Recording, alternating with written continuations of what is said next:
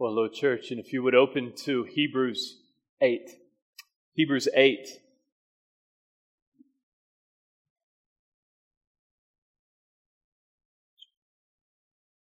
We're going to start reading in verse 6. We'll read to the end of the chapter. This is God's Word.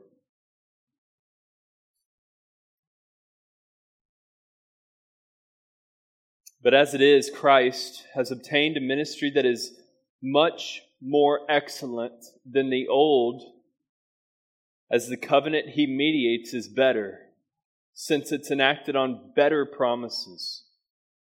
For if the first covenant had been faultless, there would have been no occasion to look for a second.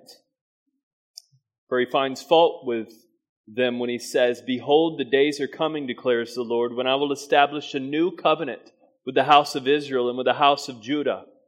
Not like the covenant that I made with their fathers on the day when I took them by the hand to bring them out of the land of Egypt. For they did not continue in my covenant. So I showed them no concern for them, declares the Lord. For this is the covenant that I will make with the house of Israel after those days, declares the Lord. I will put my laws into their minds and write them on their hearts. And I will be their God, and they shall be my people. And they shall not teach each his neighbor or each his brother, saying, Know the Lord, for they shall all know me, from the least of them to the greatest. For I will be merciful toward their iniquities, and I will remember their sins no more." And speaking of a new covenant, he makes the first one obsolete. And what is becoming obsolete and growing old is ready to vanish away. Father, we thank you that old covenant has now vanished away. 70 AD, the fall of Jerusalem. The temple was destroyed. No sacrifices could be made. It was done. And we thank you that you did not leave us without a covenant, but you made a new covenant in your Son, in His one single sacrifice for sin. You've perfected for all time those who would draw near by faith. We pray you'd solidify these truths into us, so much so that we would apply them to how we deal with our children. And so, Father, we ask for your Spirit's help to understand your word, to rightly divide your word, and to then go and live according to it. We pray these things in Jesus' name. Amen. Well, we start today a series, about a year-long series. All of it won't be sermons. Some sermons, some additional teaching videos, some books we're going to read, and then some parenting practicums, and we'll talk more another time about what those are. But we want to start this series on parenting because we believe, as the Scripture says, children are a blessing and a heritage from the Lord. We want to be faithful to raise them as God has called us to. And as y'all know, on any given Sunday, we have well over 100 children in this building. And so in seeking to be faithful and unified regarding how we're trying to raise them in the ways of the Lord, we thought let's take a year and let's start by seeing some questions that many of you had. So we posted a anonymous questionnaire and tried to feel out some of the questions that many of you have regarding parenting. And many of the questions that we received came back to salvation. How do I know if my child is saved? And then probably second to that was regarding baptism. When do we baptize our kids? How do we talk to our children about baptism?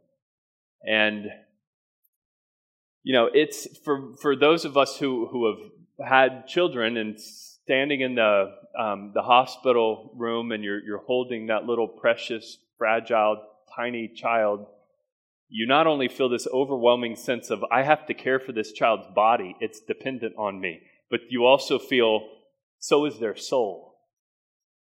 their eternal soul is mine to care for. And we all deeply love our children.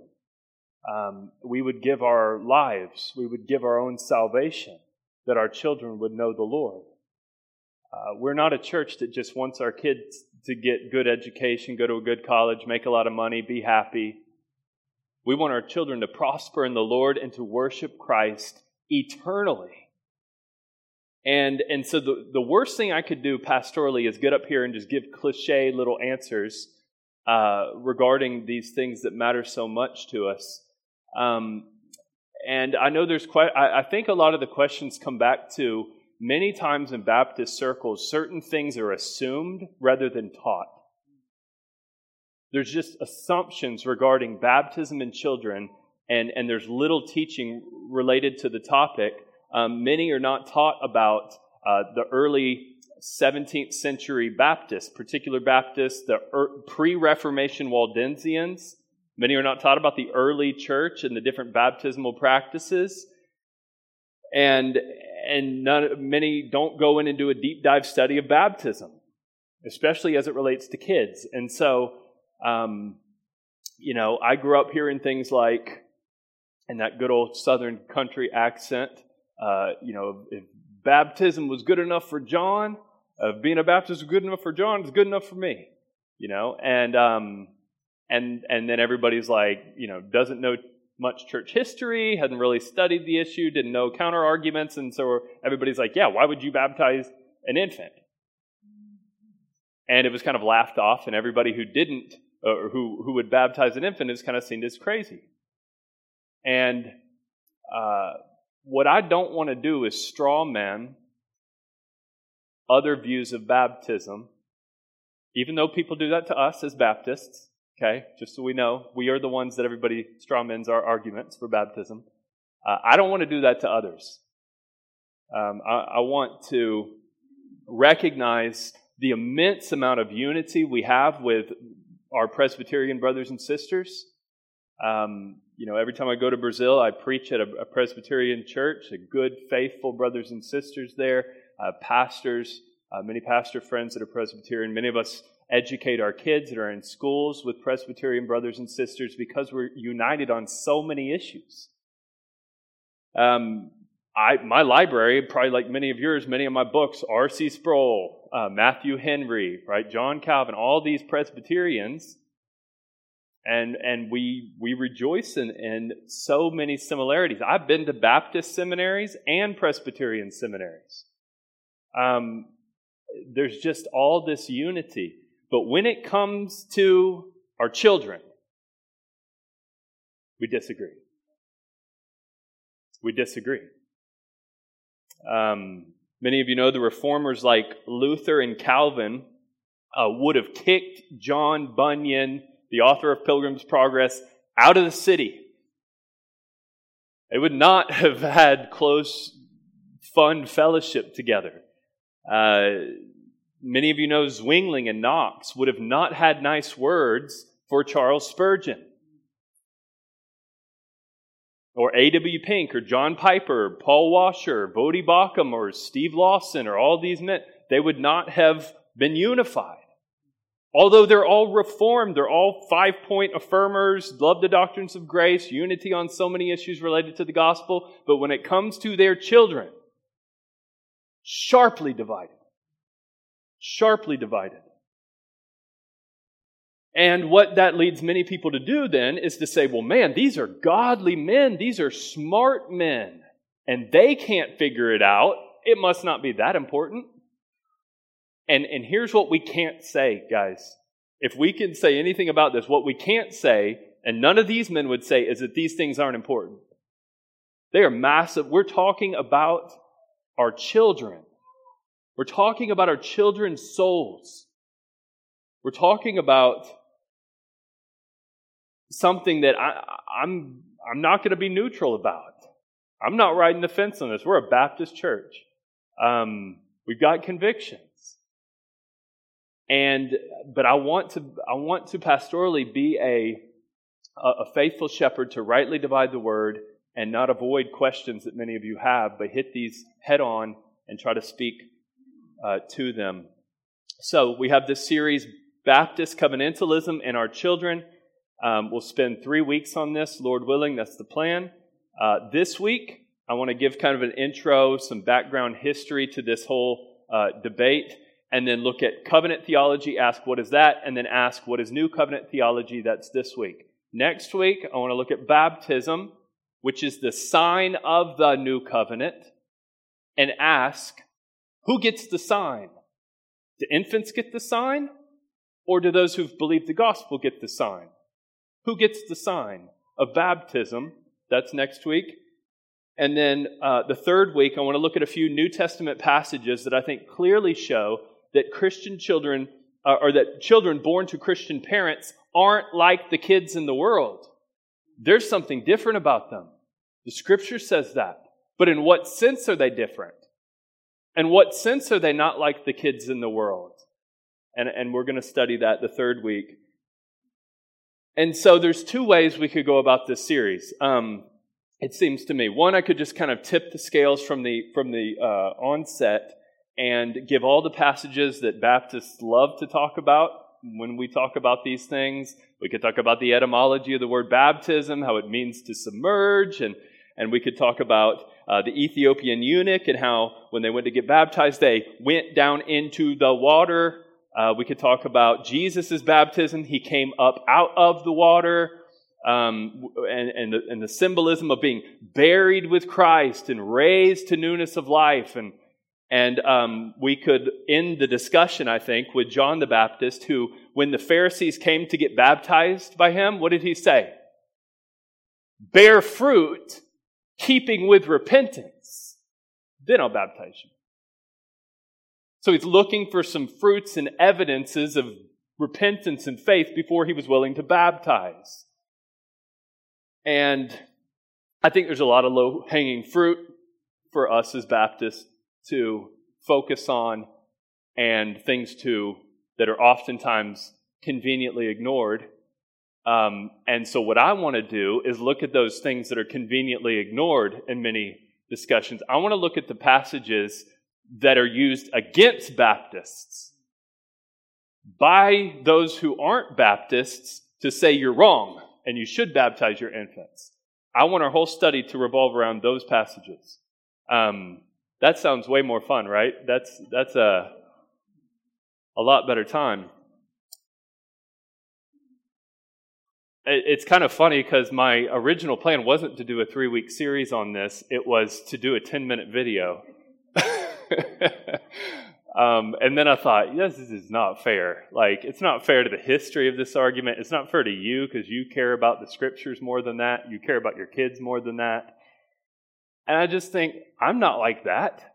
I don't want a 10-minute video on something this important. You know, we're the type people that if we go to the doctor and the doctor, with our child, and the doctor says, your child has this issue and it's going to be with them the rest of their life. And then they give you a 5-minute overview about that and then you leave. What are you doing when you get home? You're researching that. You're not satisfied with a 5-minute answer to something that's going to affect your child the rest of their life. How much more things related to our child's eternal soul should we be diligent to study? And guys, we know in the last 2 years, 3 years or so, with all the COVID stuff, there are parents who have become self-taught medical experts related to viruses. And then with their kids in schooling on CRT and cultural gender and sexuality issues. How many hundreds of hours have been put into studying out so many things by parents because it relates to our kids? Can we not give time to this? I think we all want to and see the need to do that. And so every Christian parent, those of you who aren't a Christian parent yet but will be, might be, if God wills, hear me out. Hear me out on this. Because I think there's two ditches we could fall into. And I personally want to try to guard us from. One ditch is where many Baptists go. This is why a lot of confusion is going on, is because in modern Baptist circles, easy believism, and I talk about this all the time, parents just want to quickly assure themselves, my kid's saved because they came and walked the aisle, they raised the hand, they prayed the prayer, they're in.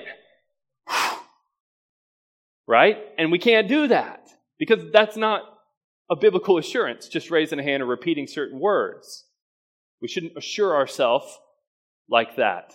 That's a ditch we don't want to fall into. But then there's another ditch. Many reacting, I believe, to that swing the whole other direction into a type of paedo-baptism without thinking through these things thoroughly and rejecting rightly many of the modern Baptist easy believism abuses. Also with that, throw out the baby with the bathwater and throw out a type of historical Baptist covenantalism that they haven't even heard about yet. They haven't even studied yet. And so I want to lay out four, I think we have a slide for this, four historical views. Yep. You're going to land in one of these. You can try to say, I'm in maybe two of those. You can try to do that, I guess, but you're going to probably land in one of these four. These are kind of the four historic views on children and baptism. The first is called baptismal regeneration. That all children are born into sin, and so how do you rid them of that sin? You baptize them as an infant in the name of the Trinity. If you're a believing parent, that is, you would baptize them in the name of the Trinity. They would receive a saving grace at baptism. So Catholics teach this. Lutherans in a different form teach this. And I will throw out, there are some Presbyterians who teach this, although they wouldn't want the label. CREC does teach this, even though they don't want the label, because they objectify the covenant, call their children Christians after they've been infant baptized, put them in the new covenant through baptism, call them Christians, allow them to come to the table. You can't rid yourself of the label when you make your child a Christian through baptism like that. But there's a lot of nuance to that, and I know that they don't want that label. But baptismal regeneration is that if you have a believing parent who baptizes you, you're saved.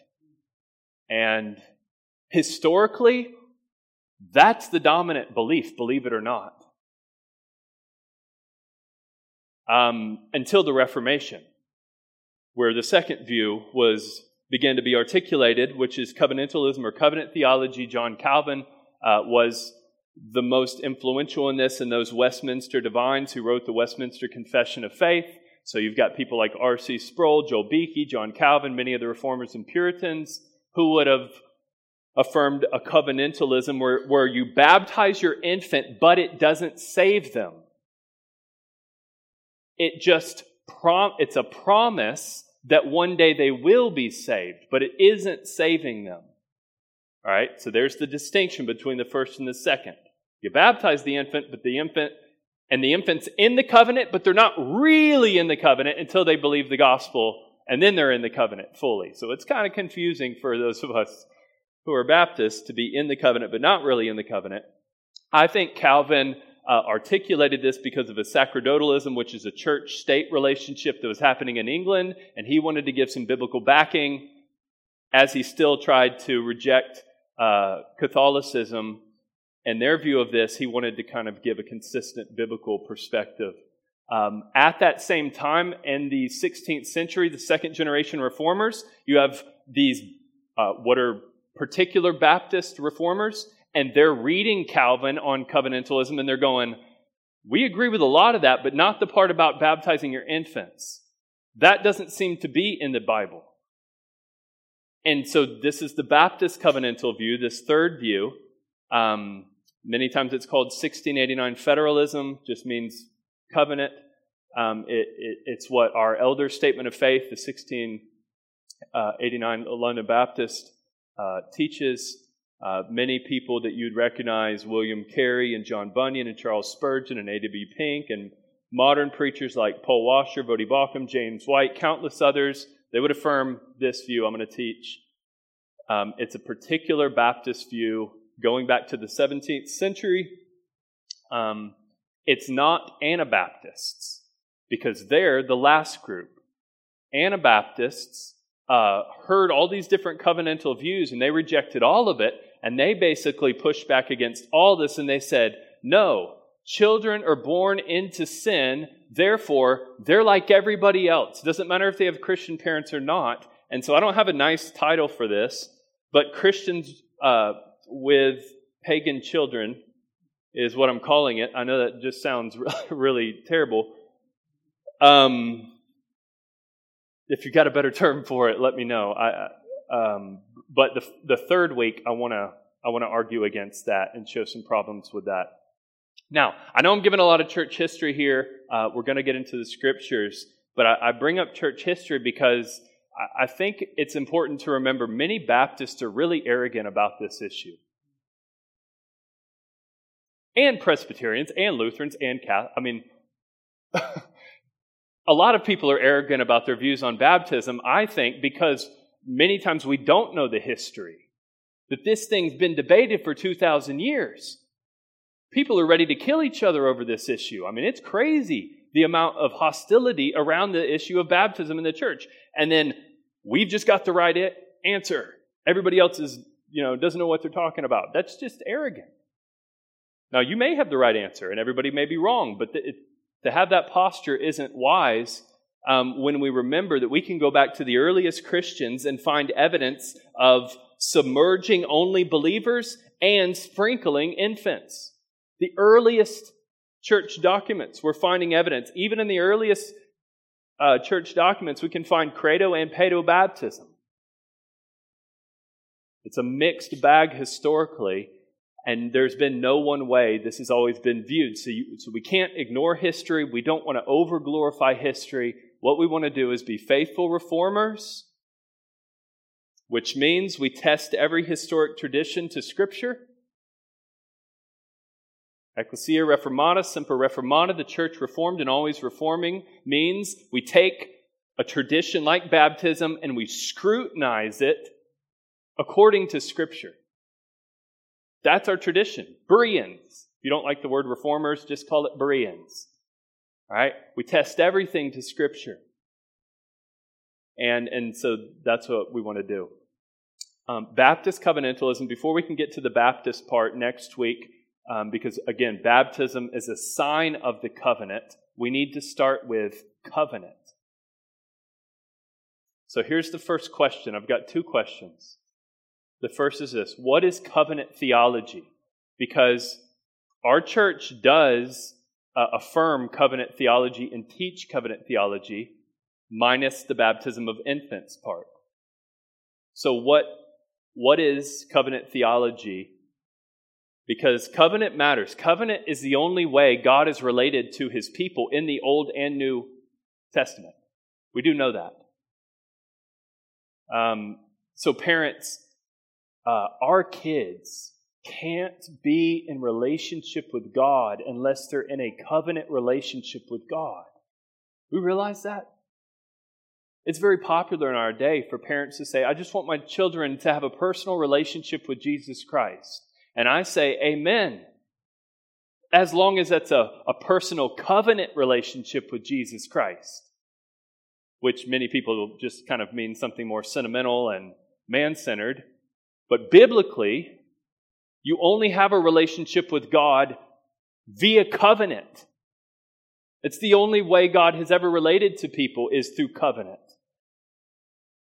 And so Mark Jones said, the Christian religion must be understood covenantally, for that is how God has chosen to relate to man.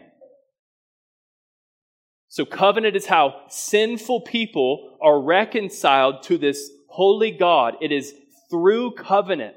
That's the only way we can approach God. So the first covenant, as we know, God made with Adam and Eve in the garden. It's called the covenant of works. They broke this covenant very quickly. And God, on His part, was very gracious to begin to give promises. The first in the garden He gave was that the seed of the woman would crush the seed of the serpent, or the offspring of the woman would crush the offspring of the serpent. And then that promise, we hear it in Genesis 15, given to Abraham, when God says to Abraham, through your offspring the nations will be blessed. That salvific offspring, that Christ. Now, why do I say that offspring is Christ? Because Paul says that in Galatians 3:16. He says promises were made with Abraham and his offspring. It does not say to offsprings, referring to many, plural, but referring to one, and to your offspring, who is the Christ. So the promise isn't, given to Abraham, isn't to Israel. It's a promise about Christ, who would come in the line of Israel, but it was a promise about Christ. And so Old Testament saints were saved believing in a promise about a coming Messiah.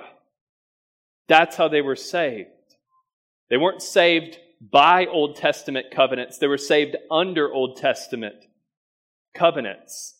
So over and over again, Paul's arguing this in Romans, Galatians, Hebrews, that the children of Abraham are only those in union with Christ by faith. Here's where he says it in Galatians 3:8.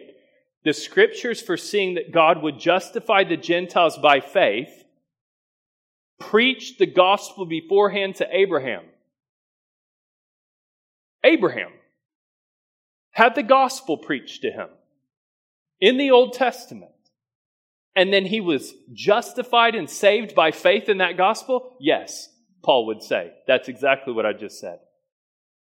That's how Abraham was saved. I mean, how do we think Enosh and Enoch in Genesis 4 and 5 were saved? It says they walked with God. You say, well, it's the law. They were obeying the law. The law wasn't given. How were they saved? Faith. What about Noah? How Noah will be in heaven with us. How was he saved? Faith. Job, who I think lived before Abraham and Noah, in Job 19, he says, I know my Redeemer lives, and at last he will stand upon the earth. Job had faith in a coming messianic ruler who would stand on the earth. You think he wasn't saved by that faith? He was saved by that faith. That's why these Old Testament saints will be in heaven with us, is because they were looking forward to Christ by faith. We look back to Christ by faith. We're only saved by faith in Christ. This seems to be Paul's argument. Now, here's the question I want to raise. What about all the Israelites who received the promises, who received the covenant, that is the sign of the covenant, circumcision, and then they weren't saved? They weren't God-fearing people. For example, 1 Corinthians 10:1 says this, I do not want you to be unaware, brothers, that our fathers were all under the cloud, all passed through the sea, all were baptized into Moses in the cloud and in the sea, and all ate the same spiritual food and drank the same spiritual drink. For they drank from the spiritual rock that followed them, and the rock was Christ. Nevertheless, with most of them, not a few bad apples, most of Israel, God was not pleased, for they were overthrown in the wilderness. Or John 1:11, that says Jesus came to his own people, that is the Jews, and they did not receive him. Or Jesus right after that is talking to Nicodemus. Who's Nicodemus? He's a Jew, circumcised on the 8th day, got the sign of the covenant, and he says, you can't get in like that, Nicodemus. You got to be, what? Born again. It's not through the sign of the covenant that you're getting in. And then Jesus, even more clearly in John 8, talking to the Jewish Pharisees who were calling themselves children of Abraham. And what did Jesus say to him? And they were calling themselves children of Abraham because of why? Because they had the sign of circumcision. And he goes, you're children of the devil. Those who have the faith of Abraham are sons of God.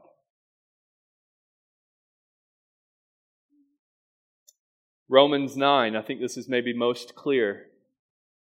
Verse 3, Paul says, I wish that I myself were accursed and cut off from Christ for the sake of my brothers, my kinsmen according to the flesh.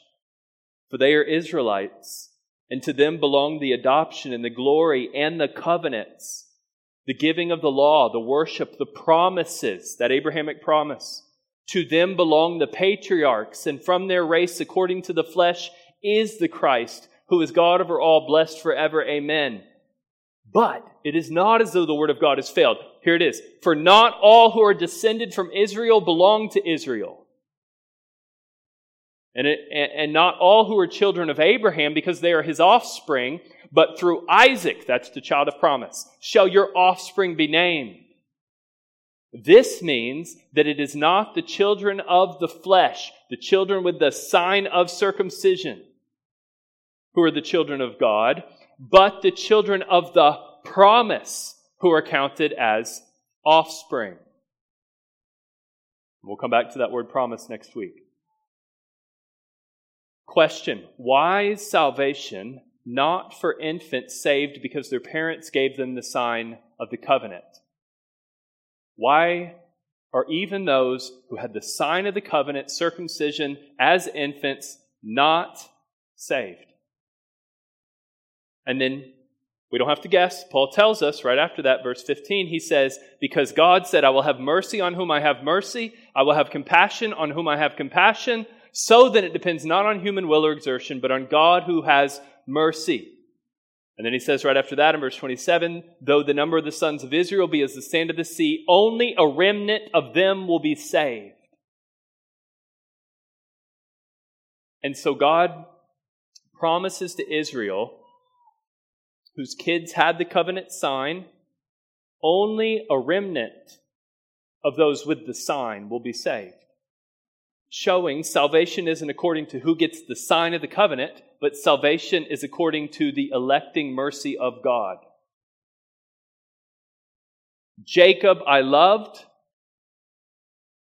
Esau I hated, both Jews.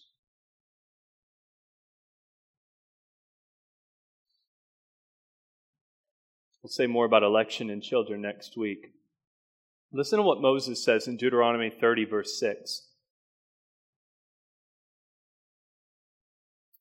He's talking about the physical covenant sign of circumcision not being enough to save you. He says, here's what you need. Circumcision of the heart. And you think, well, that's just, maybe he just means, Paul picks that up in Romans 2:28. And says a person is not a Jew who is one outwardly, and true circumcision is not something visible in the flesh, but a person is a Jew who is one inwardly. And circumcision is a matter of the heart by the Spirit. And guys, we've got to get, this is how we have to read our Bibles. All right, Jesus taught us how to read the Bible. You go, this is a big book. There's a lot of stuff in here. Well, Jesus helps us. He tells us how to read it. He says, all the law and the prophets is about me. John chapter 5. Moses wrote about me. All of these covenants, all of these promises, all of these things, they're ultimately about me. Salvation is only in me. So he taught us we can understand the old covenant and its promises. How? Through the New Testament authors. That's what we would call a hermeneutic, a principle of Bible interpretation. How do we understand the Scriptures? We let the New Testament interpret the Old. That's how Jesus taught us to read it. That's how Paul and the other apostles taught us to read it.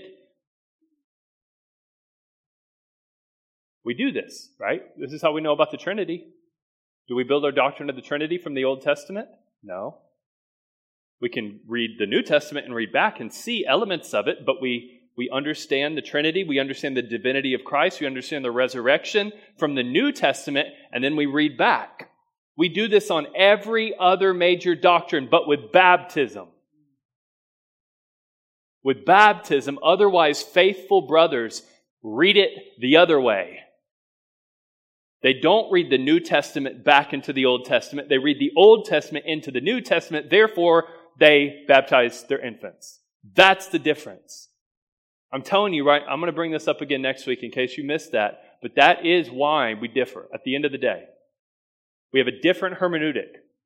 We have the same hermeneutic on every other issue, but on baptism, the hermeneutic switches, and the old covenant patterns of the child as an infant gets the sign. That pattern gets brought into the New Testament, and we don't allow the New Testament authors to tell us how we deal with the new covenant. So I'm not going to do that. I'm going to use the hermeneutic to go to the New Testament and let it help us understand the Old. And so let's end with this question. What is the new covenant? What is the new covenant? Again, that's the issue. I mean, if you want to know, man, should I baptize my baby or not? I mean, study the new covenant. That will seal the deal for you, I believe. This is central. Hebrews 8, verse 6 says, Christ has obtained a ministry that is much more excellent than the old, as the covenant he mediates is better, since it is enacted on better promises. That's not insignificant. The new covenant has better promises than the old. If the first covenant had been faultless, there would have been no occasion to look for a second. So whatever the new covenant is, it's better. It's new. Sounds shocking, I know. New covenant's new. It's not just renewed. It's not just slightly better. It's not like my iPhone 13 that's slightly better than an iPhone 12. Little upgrade. It's way better. It's far superior. It's built on much better promises. What we have to understand is the old covenant was built and designed to be temporary. That's how it was built. It wasn't built to last forever. It was built to be temporary. So think about the priests who are making daily sacrifices. They're holding animals covered in blood, hundreds of them, and they're looking at this thing going, it's a beast. I'm a man. How does the beast get rid of my sin? Doesn't that maybe make them think maybe a better sacrifice is coming? Maybe there's something better than just killing an animal for a man's sin. And we know from Hebrews, the blood of bulls and goats could never take away sin. The old covenant was built to need a new one. It's like how they build appliances in our day. They built them to break, right? That's how they build them. They build them so you go, this thing is not supposed to last more than 15 years. That's by design so that I have to buy a new one. You know, it's a really brilliant way to make money from the manufacturers. That's how the old covenant is. It was built to break. It was built to not be good enough, and us have to need a better covenant. So, the author of Hebrews quotes this new covenant, Jeremiah 31. Let's read it. He says, Behold, the days are coming, declares the Lord, when I will establish a new covenant with the house of Israel and with the house of Judah, not like the covenant, the old one, that I made with their fathers on the day when I took them by the hand to bring them out of the land of Egypt. For they did not continue in my covenant, so I showed no concern for them, declares the Lord. For this is the covenant I will make with the house of Israel after those days, declares the Lord. I will put my laws in their minds, and I will write them on their heart, and I will be their God, and they shall be my people. And they shall not each one his neighbor and teach his brother, saying, Know the Lord, for they shall all know me, from the least of them to the greatest, for I will be merciful toward their iniquities, and I will remember their sins no more. And then the author says, in speaking of a new covenant, he makes the first one obsolete. And what is becoming obsolete and growing old is ready to vanish away. I think Hebrews was written in 50, 60 AD time frame, and by 70 AD, the fall of Jerusalem, the temple was done, the old covenant's fully done. He's prophesying just a few years ahead, and the old covenant comes down fully. All we have is the new covenant. Praise the Lord. There's no even option. You can't even go back. I think that's what the book of Hebrews is basically saying. You've got all these converts from Judaism who are getting saved, becoming Christians. And the author and their family and their friends are probably saying, come back. You're in a cult. I know Jesus was a good guy, probably a great prophet, but this is a cult. Like, come back, come back. And the author of Hebrews is saying, there's nothing to go back to. It's done. We've got a once and for all sacrifice. It's Christ. There's nothing to go back to. There's a better promises in this new covenant. So, here's four promises of the new covenant.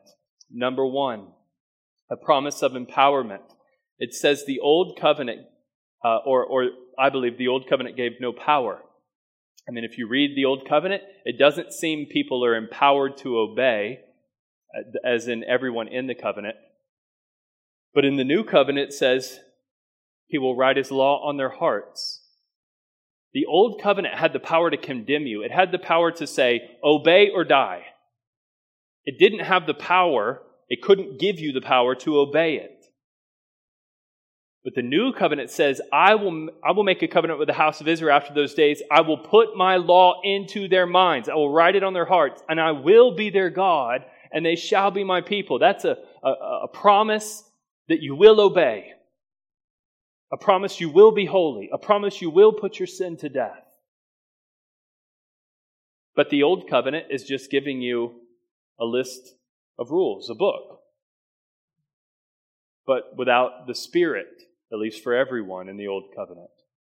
This is why I was reading the other day with my kids, 2 Corinthians 3, which talks about the difference between the old and new covenant. And this is how Paul says it. The letter kills, but the Spirit gives life. And so I said to my kids, the Bible kills, but the Bible plus the Spirit gives life. This book alone does not save anyone. It's the book plus the Spirit, giving them life, writing it on their heart, empowering them, changing them supernaturally to obey. That's why I was listening to a parenting teaching the other day on discipline. It was great teaching and many things that were said. But then this person who was speaking got to the end and said, so if you're just faithful to model for your children the Christian life, if you're diligent to discipline, if you show some grace, your kids are going to grow up and bear the fruits of the Spirit. And I'm like, I said out loud, if they have the Spirit. I mean, that's important. It's not just teach them all the right stuff. They need the Spirit of God in them.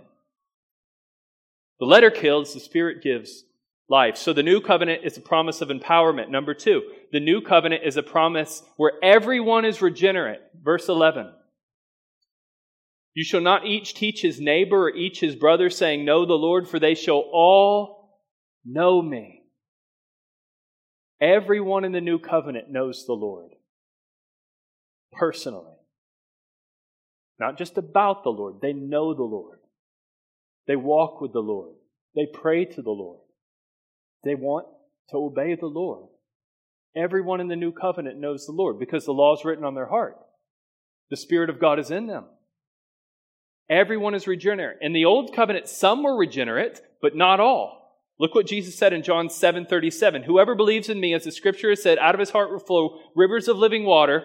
Now this was said about the Spirit that those who believed in him were to receive, for as yet the Spirit had not been given because Jesus was not yet glorified. So in the old covenant, the Spirit did enter into people.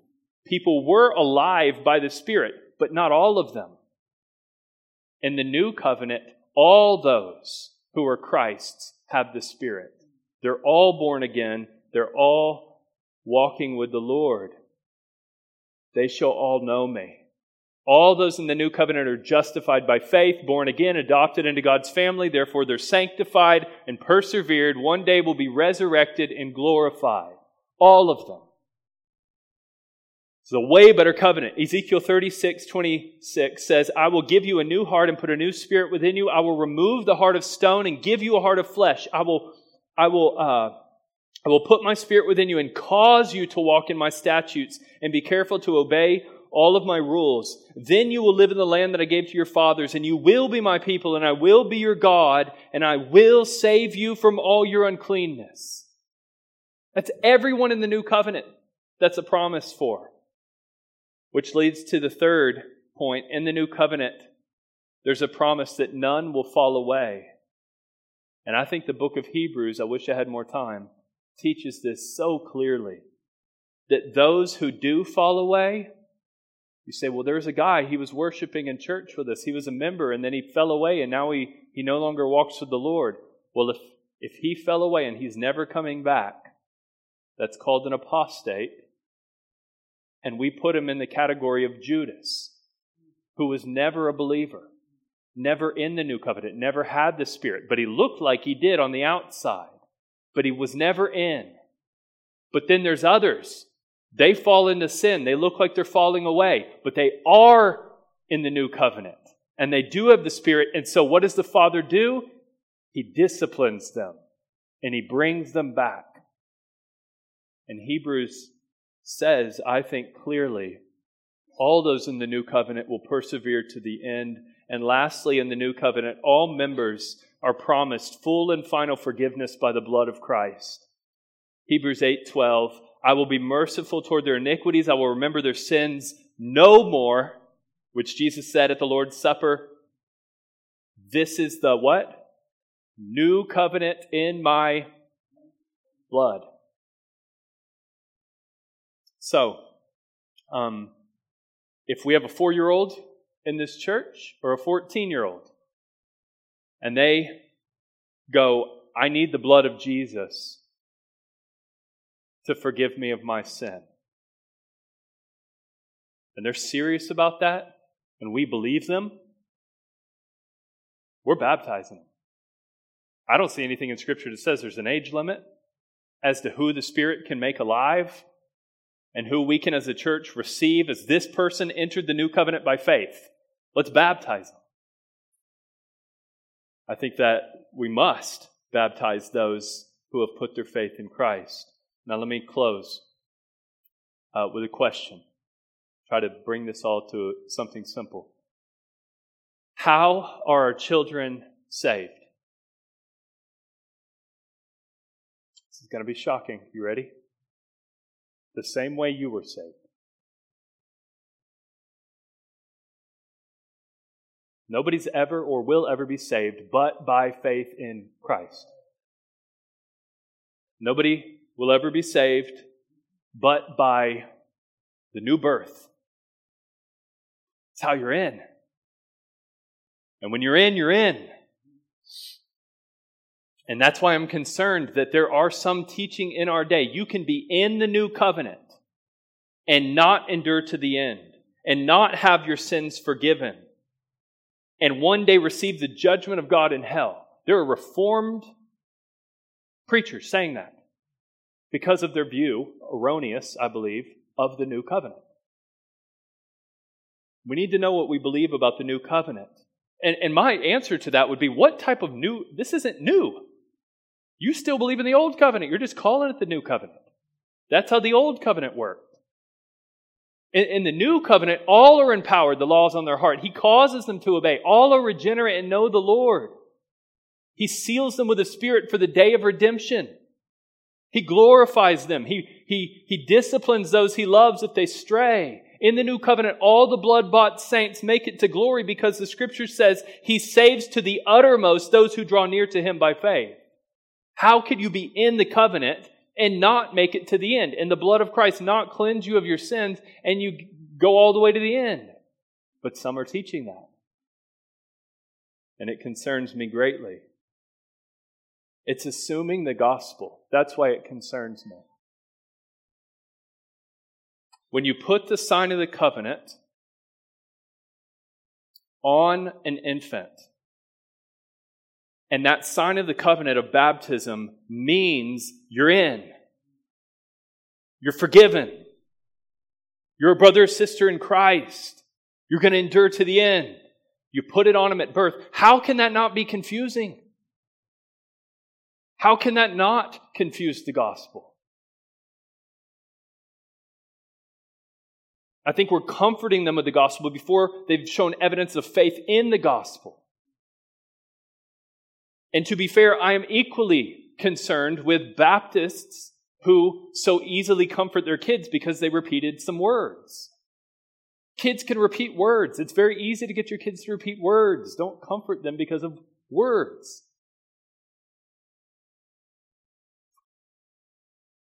But if you've given your infant child the sign of the covenant, what urgency is there for that child to cling to Christ as their only hope if they're already in?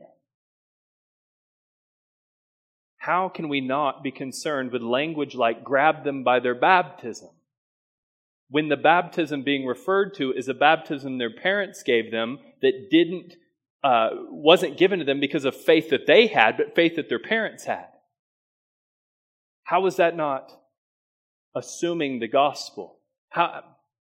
Isn't Christ the only hope for Jew, Gentile,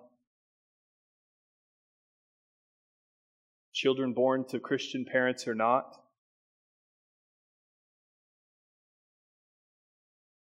A lot more could be said. All concerns aside, I think what everybody's in agreement on and what I think is clear is that our commitment to Christ's new covenant work is directly connected to the signs He's given: baptism and the Lord's Supper.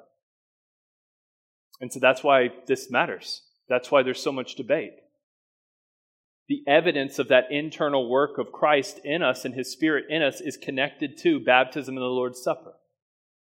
The Bible does that. Jesus does that, and so it matters.